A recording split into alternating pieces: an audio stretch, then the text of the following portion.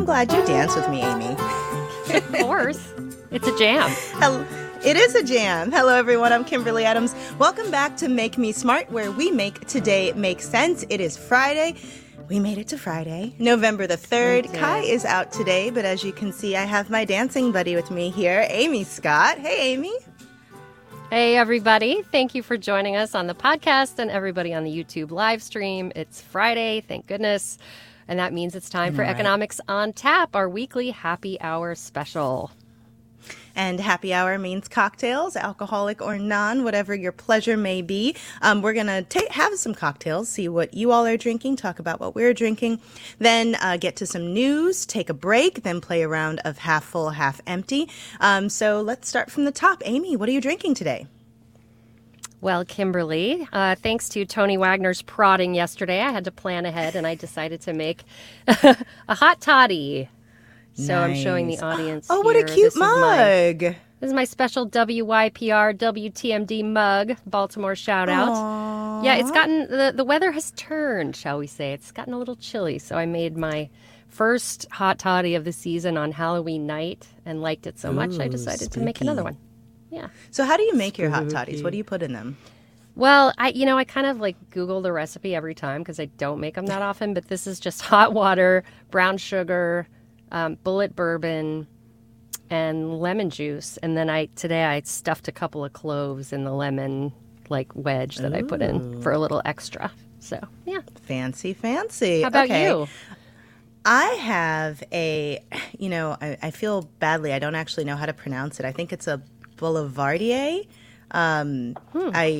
It's something fancy. Anyway, last week, I'm stuck on the microphone.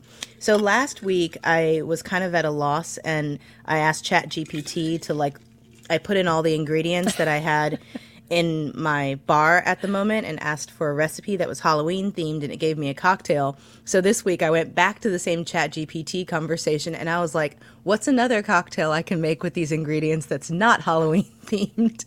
That's an excellent use of AI, Kimberly.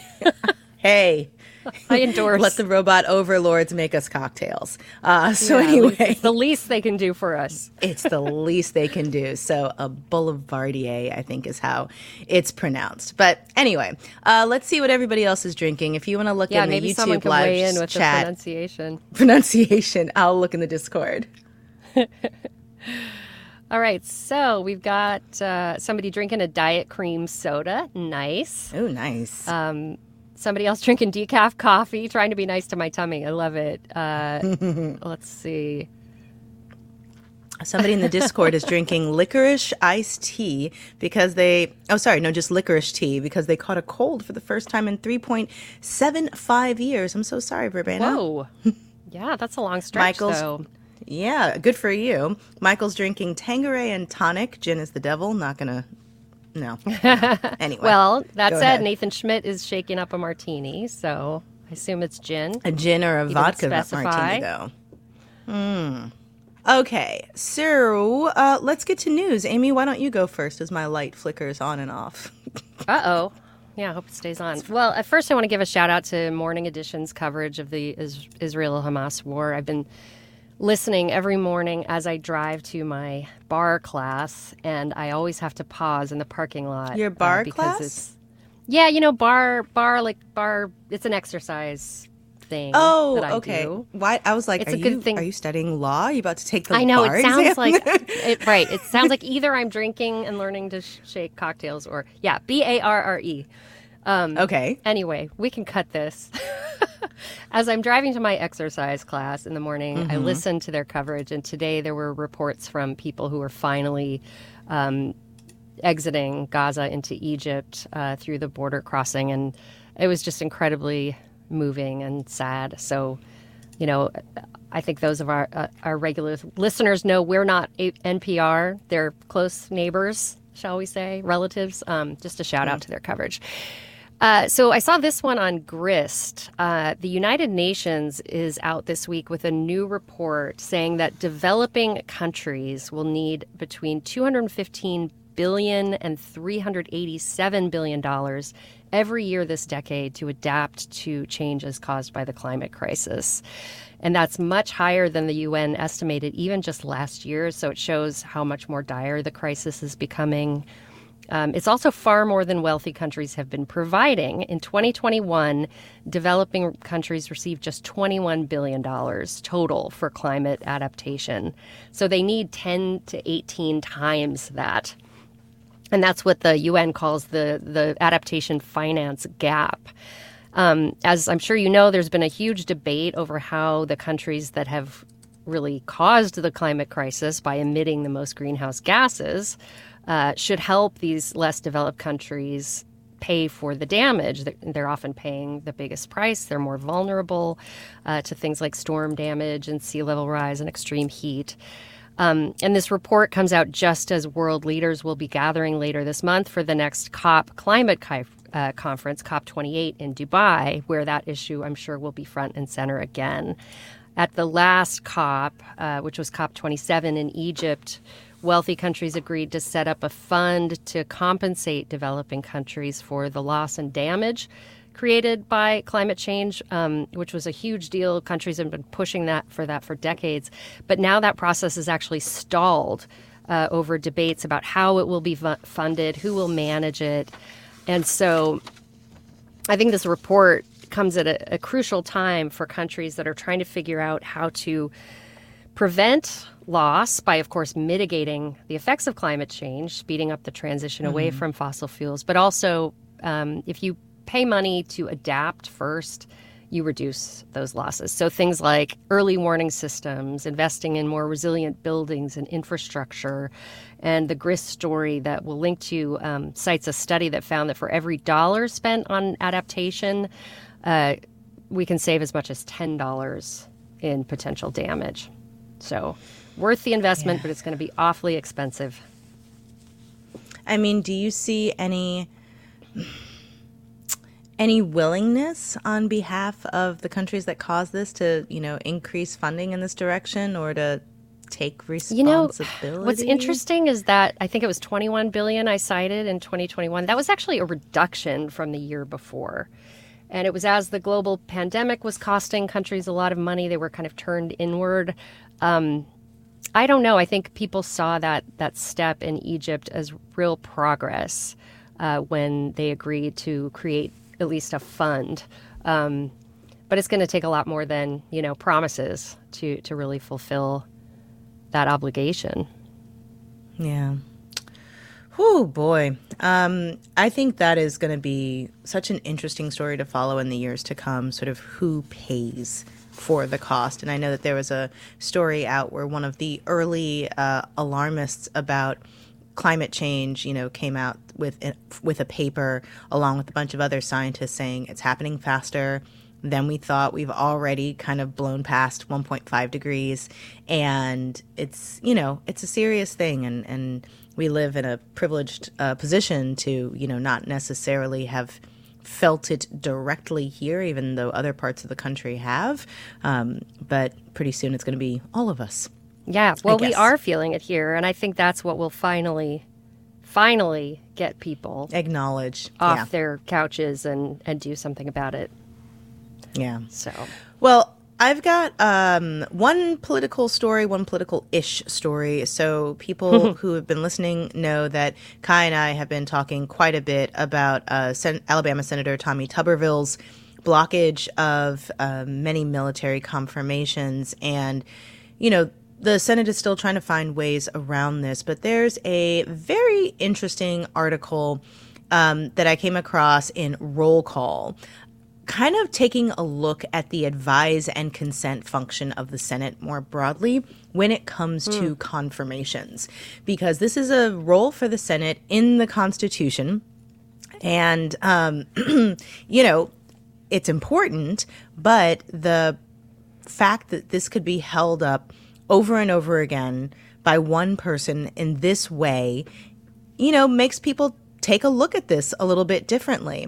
So I'm looking at this. The Senate Armed Services Committee estimates it considers 50,000 promotions each Congress, and a 2023 report from the Congressional Research Service put the number of military appointments and promotions at approximately 65,000 per two-year Congress. But the congressional resume, the official tally of what the legislative branch does, says there were closer to 40,000 military nominations in the 117th. The idea that a committee of 25 senators is doing any kind of actual vetting for 40,000 to 65,000 officers is absurd on its face. So why do it?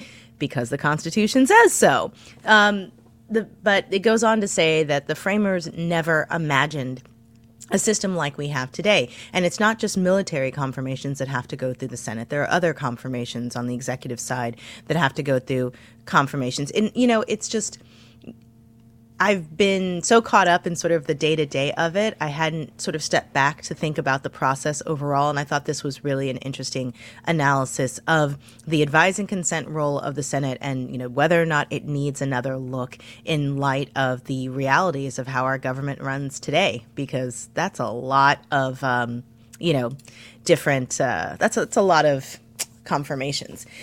Oh, it looks like we lost Amy's video, but can we still hear you, Amy? No, I can still hear you. I can still hear you. I think video. my Zoom just shut down. Yeah, but it is kind of bananas that so many things that were never envisioned by the founders, we, adhere to. Like the two of us hosting a radio show or existing with autonomy. Yeah, that was never envisioned. Never. Go All ahead. right, I think I'm back on the video. Hi, everybody. Fantastic. Okay, I have one other one. So this is my politics-ish story because it involves yet another federal agency, the Federal Trade Commission. So the Federal Trade Commission is in this big antitrust lawsuit with Amazon. And as part of that process, we get to see all these nice little legal filings. They give us details about the FTC's investigation into Amazon and things that they learn. One of them was, according to The Hill, Amazon made more than $1 billion in excess profits by employing a secret algorithm codenamed Project Nessie that inflated prices, according to a newly unredacted portion of the FTC's antitrust lawsuit. So basically what this did is Amazon used this program between, allegedly, 2015 and 2019 to raise prices by predicting whether other online stores would follow in Amazon price hikes. And using these predictions, according to the FTC, Amazon would raise prices when it was most likely to be followed and would maintain the higher price after other online stores adopted similar price hikes.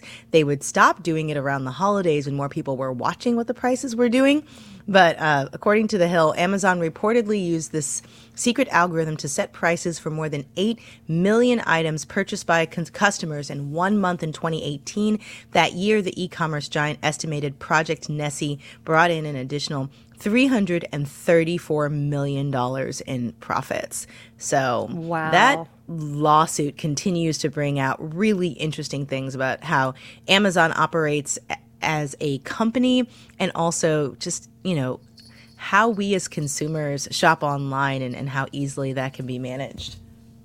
Sorry, Jasper's over here couldn't help but scratching wonder, is Project Nessie a reference to Nessie, the Loch Ness monster, the Loch Ness Monster?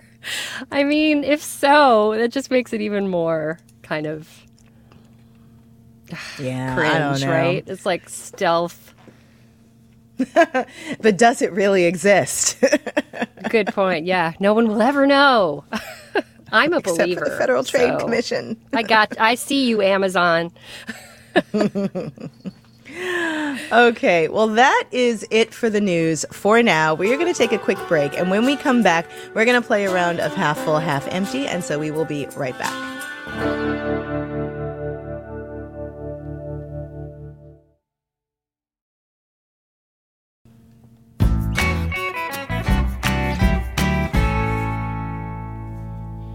Okay, great. Now it's time to play Half Full, Half Empty. Drew is out today, so we have a special guest host with a wonderful voice, Marketplace Tech producer Daniel Shin. Hey, Daniel. Hello, friends. I love hearing Daniel's voice. I want you to be hosting like a late night jazz show or something, Daniel. But That would You require. probably already have one, I mean, don't that you? would require me having a personality or anything. But I'm not, oh I'm not no, that fun. Daniel, that's not true. You have a great personality. Anyway, that's another conversation for later. Let's do this game. Go ahead. I'm about to give you, or rather, we're going to start, I guess, with a really controversial topic. Are you half full or half empty on our phones getting bigger? Oh, that was a great interview. I am half go ahead. empty. No, you have to I'm tell half everybody empty. about it. Oh, yeah. So yesterday, Kai talked to someone who'd written a piece kind of in search of a small phone and basically couldn't find one anymore. The closest we can get is like a folding giant Galaxy, I think he talked about. So it goes in your pocket, but then when you open it, it's like too large for most hands to hold.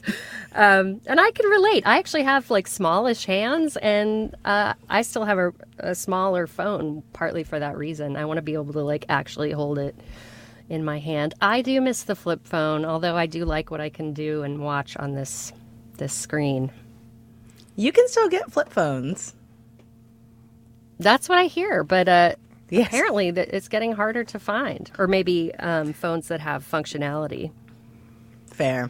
So what about you, Kimberly? Wait, what was the question? Was it, are we half full or half empty on bigger phones or smaller phones? Bigger phones. Bigger phones. Half empty. I also prefer a smaller phone, which is one of the reasons that I consistently kept buying like the iPhone 6S or the iPhone SE refurbished over and over and over again. A, because it was cheaper, but B, because like it doesn't fit in the very limited pockets that women get anyway. They do not fit when they get much bigger. And so I like held on. I think it's still sitting over here. I still have like an iPhone SE that I use sort of day to day, but then I broke down and I got a different phone. That's one of the bigger iPhones to use for, like TikTok videos and, taking photos and video for our social media stuff that we do for Marketplace. By the way, we're on TikTok now. If you're, okay with the cybersecurity component, go follow us.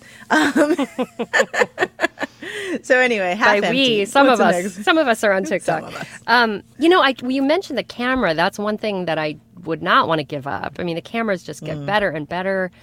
And I'm the kind of person who loves to take pictures spontaneously, but would never drag a big old Nikon around. So if it has to be a trade-off and I need a big phone for the big camera, I guess I'm okay with it. All right, what's the next one? Number 2, are you half full or half empty on the concept of super commuting? Uh-oh. So this is the story about people who travel extreme distances to get to and from work, trying to take advantage of remote work where they don't have to come into the office every day and live someplace cheaper, bigger, and then just commute extraordinarily long distances, sometimes taking a flight every day to get where they need to go for work, or not every day, taking a flight whenever they have to go to work. I'm half empty, don't love the carbon footprint of it, but I also get it because, it's expensive to live in these places. On the other hand, though, I feel like the people who often end up with the kinds of jobs where they can do the super commutes tend to skew a little bit wealthier, more white collar. And so I'm half empty. I think like either get a job where you can work fully remotely or try to live where you work as best you can. Although if you've got like caregiving responsibilities for a relative out of state, like I get that too. Yeah, I would say I'm half empty as well. We know what the toll that commuting takes on people's lives and health and Souls. the aforementioned climate crisis. But I'm also, so many people are forced or have been forced into really long commutes just because of housing affordability challenges, having to live further and further from their jobs. And some people are doing super commutes like involuntarily, right? So Yeah. I just think if we can figure out ways to limit at least driving a lot, that would be good. And flying to your job. I mean, I get it. Sometimes, families are separated and there's a period where you'd have to commute to your job long distances, but I don't know. Have I really? Yeah. That's why it's called half empty, half full. I don't have to fully commit. I can just be sort Nope. of wishy-washy about it. We can be halfsies. Although B. Patton says in the YouTube chat, long commutes equals time for Marketplace podcasts. I am in Hey, favor. that's a good point, B. Patton. Cheers to Good that. job. Good job. All right, what's the next one, Daniel? I'm afraid you can't be wishy-washy with this next one. Half full or half empty on company-mandated cybersecurity trainings, which I assume you've all already done. I did mine the day after I got the email. Thank you very much. Oh, my Thank you goodness. very You're putting me to much. shame. Have you done yours yet? Well, let me just say, we recently changed to these shorter quarterly trainings. I'm half full on that. Please, more of this. You can As get it opposed done to in the 15 3-hour minutes. ones Just a little that we chunk. used to Yes. do.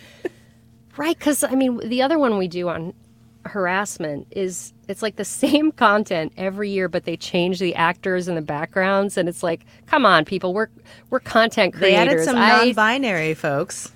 That's true. Every year it does get a little bit more progressive on the gender stuff. That's true, but it's still like, I kind of feel like I've seen this movie before, and it takes a lot of time out of your day. So I think breaking it up into more digestible chunks is a lot better. So, despite myself, I am half full on this because some of these phishing attacks are getting incredibly sophisticated. And with all of these, the AI factoring into it, and some of the stuff I see that my mom gets, and even I've clicked on, the errant fake phishing message that they use to test you and fail. I got a weird phishing message as a text message the other day that said, I had a delivery at the post office that wasn't going through and they needed me to come and get it. And I sent a screenshot of it to my friend who works for the Postal Service, and she was like, yeah, this one's really getting a lot of people. So I'm half full because it's rough out here in these cyber streets. Yeah, and a few years ago, David Brancaccio and the Morning Report crew did this great series on aging and the brain and how we, as we age, become more susceptible to these kinds of attacks. The We just scams, aren't as yeah, quickly able absolutely. to recognize them. And so I do think training is good, especially as the scams adapt and evolve. Yeah. And a lot of people yep. are pointing out in the chat that the Marketplace Tech had a story about the AI writing the phishing emails now, which can make it just so much more sophisticated. Yeah. Okay. Oh, and lots of people have gotten the UPS text as well. USPS text. All right, Daniel, what's the next one? Number 4, are you half full or half empty on the celebrity tequila boom? Go ahead, Amy. If I were a celebrity, I would have my own tequila. What else are they supposed to do to make money? Especially during the actor strike. Well, a lot of them are on, what is that thing, Cameo, where you can get people to do little videos for you. So celebrities and tequila, I like tequila. I'm mediocre on celebrities, so half empty because I don't want to get celebrities. Well, look, because I always worry that when you have these big celebrity branded liquors or wines or whatever, are you crowding out, sort of the craftspeople who would otherwise have space on the shelf with a really unique product with just sort of the branding. But, it doesn't matter that much. Yeah, hopefully they benefit from some of these partnerships because we know they're not like brewing their own tequila, right? They're partnering that's with true. Some, hopefully, yeah. I would say I'm half empty too, just because, do they really need more money? Some of them clearly do. So yeah, half empty. point. This next one is the poll, right, Daniel? That's right. Oh, and, good. The last one is... So wait 1 second. So for people, I'm sorry, I was just laughing because somebody in the chat said, I feel about tequila the way that Kimberly feels about gin. It is the devil. I'm so sorry, Jason. Anyway, for the poll, if you're watching in the YouTube live stream and you're in the chat and able to participate, Amy and I are going to vamp for a minute or two without hopefully giving too much of our opinion while we tally the votes. And so go ahead, Daniel. All right, the last one, if you're half full or half empty on the quote-unquote last Beatles song that was made with AI? Oh. I think we just Sorry. learned what Amy feels. I let out by a her noise. face. Ignore my noise. And you made a face. It's...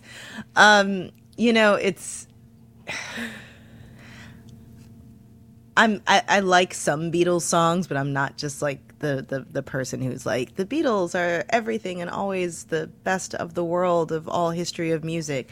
And I appreciate what a movement it was for some segments of, the population, but not everybody. I'm always surprised at their longevity, and their ability to hang on and still draw crowds. And I wonder, ABBA recently did another song where they kind of used an AI assist for the video, I think it was. Were they touring somehow with AI? I can't remember exactly the story. I may be conflating two things, but yeah. But I do think that and some folks in the chat are suggesting this as well. I think that sometimes a gimmick like this can serve to introduce a new generation to some music that they might really like, and that is interesting and gives them sort of a sense of a time period that they haven't experienced. And so, if it makes some people who might not have ever listened to the Beatles, give the music a shot for the first time, I think that's cool. I haven't actually heard the song yet. I was going to say, go back and listen to it. So I don't know this story. I missed this while I was in the podcast episode churning cave. People are telling me to lower our it? expectations. Yeah. So was it... Daniel, was it an actual Beatles song that was released with the help of AI, or was it actually written by AI in the style of the Beatles? I believe it's essentially a mashup of sort of the Beatles, the four original Beatles, voices and such. Wasn't it like a song that they wrote, and so they were able to get the voices because of AI? Something like that. Okay. Yeah. It's them, but AI sort of brought it home, as it were. Okay, so Adam in the chat says it wasn't made by AI. It was based on a demo by John. AI assisted in filling in the gaps, and they used AI to separate his voice from the other noise. Brett says they used AI to uncover Lennon's voice from the piano, and lots of people. John wrote it. Says Barbara. There's some knowledgeable I love folks how in we're the chat. getting the whole narrative in the chat. Thanks. Oh, but Gigi asks a good question. Who's getting the copyright for the song? Interesting. Yeah, right. Okay, let's go ahead So and what? close Yeah, do we this have the poll. results? We will in a second, but are you half full or half empty, Amy? I am half empty because, I think it's an interesting experiment, actually, to bring something to life that we couldn't, have. And, I am a Beatles fan, and I'm interested to hear it, but I do just worry about, the creators. At least John isn't here to say how his voice is used and how his music and his art are controlled. And so it sounds like Yoko was actually on board with this, given what somebody said in the chat. But I don't know. I feel like it doesn't feel right.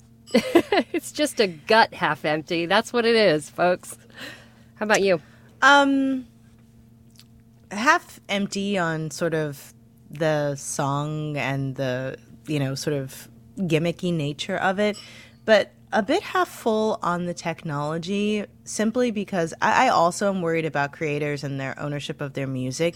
But I also do think there's a really unique opportunity to use AI in music. Like, take, how would, Mozart interpret a Beyonce song? You could ask AI to do that, and that could be fascinating and fun. And there's a lot of opportunity to play around that I think could be interesting if we can set up some guardrails that protects creators, because I also think that there needs to be some things that are special, and some of what makes music timeless is the fact that it exists in a time confined by what was happening in that time.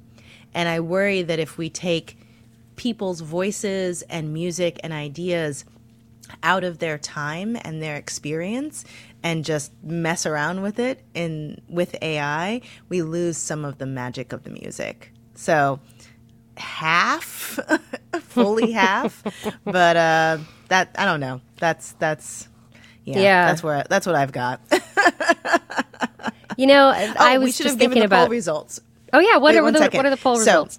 Right. Half empty, 65%, half full, 34%, with 161 votes on the last Beatles song made with AI. Most people seem to agree with you, Amy. I was just thinking about something an old journalism professor of mine said, which is you can get away with anything as long as people know what they're getting. So I do think, if you disclose what's been done, how it's been done, so people aren't fooled into thinking this is something authentic, maybe play with the technology, see what you can get. Yeah. All right, that is it for us today. If you have a question or a comment you want to share with our team, you can leave us a voicemail at 508, the letter U, the letter B, SMART, or email us at makemesmart@marketplace.org. I love how that's like your thing. Yes, you're the only one. I love that I have a thing. You do.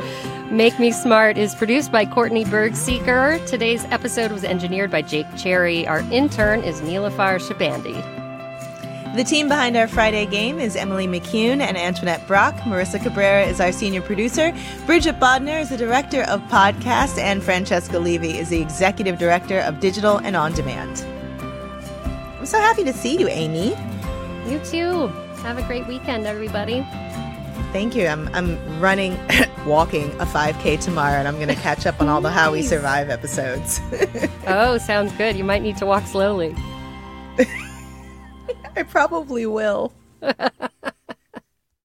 Jon Stewart is back in the host chair at The Daily Show, which means he's also back in our ears on The Daily Show Ears Edition podcast. The Daily Show podcast has everything you need to stay on top of today's news and pop culture. You get hilarious, satirical takes on entertainment, politics, sports, and more from Jon and the team of correspondents and contributors. The podcast also has content you can't get anywhere else, like extended interviews and a roundup of the weekly headlines.